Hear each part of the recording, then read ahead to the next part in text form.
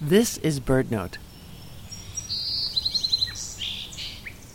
Imagine you've found your way to a marsh, a forest, or other natural habitat, and you've spotted an unfamiliar bird.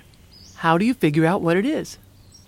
Apart from the color and size of the bird, what do you look for?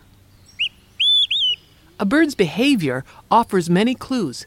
You'll see flycatchers flycatch, darting out from a branch to catch a bug in the air, and warblers warble, although sometimes it's hard to catch them in the act.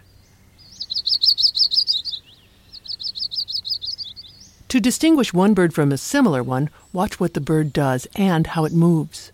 Does it flick its wings? Bob up and down? Flip its tail? A field guide usually mentions these behaviors, and watching for them can help you determine which bird is which. Is the bird feeding on the ground or high in a tree? Does it walk or hop? These distinctive actions give a bird personality. There, back to the very top of that cedar.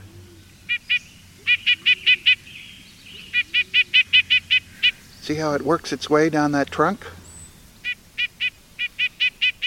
Watching birds is a bit like detective work. Gather enough clues, and you'll solve the mystery. Elementary, my dear Watson.